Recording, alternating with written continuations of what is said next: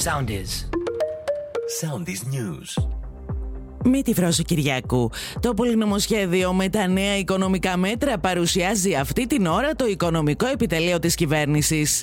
Σε εγρήγορση κάλεσε όλους τους πολίτες, τους δήμους και τους φορείς ο Υπουργός Κλιματικής Κρίσης Βασίλης Κικίλιας, προκειμένου να αντιμετωπιστεί ο καύσωνας κλέον που αναμένεται να πλήξει από αύριο και για τουλάχιστον 6 ημέρες στη χώρα μας. Στην αυριανή συνάντησή του με τον Τούρκο Πρόεδρο αναφέρθηκε ο Κυριάκος Μητσοτάκης κατά την άφιξή του στη Σύνοδο Κορυφής του ΝΑΤΟ στο Βίλνιους, κάνοντας λόγο για ένα θετικό κλίμα τους τελευταίους μήνες. Ελλάδα και Τουρκία, πρόσθεσε, έχουμε προφανώς σημαντικές διαφορές.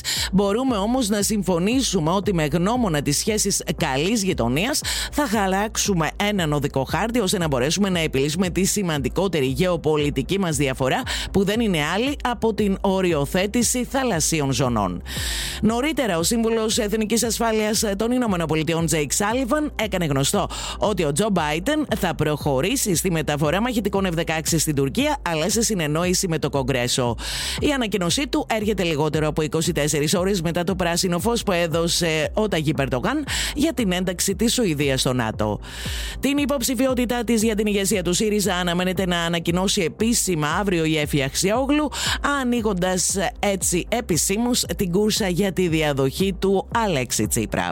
Ακολουθήστε μας στο Soundis, στο Spotify, στο Apple Podcasts και στο Google Podcasts.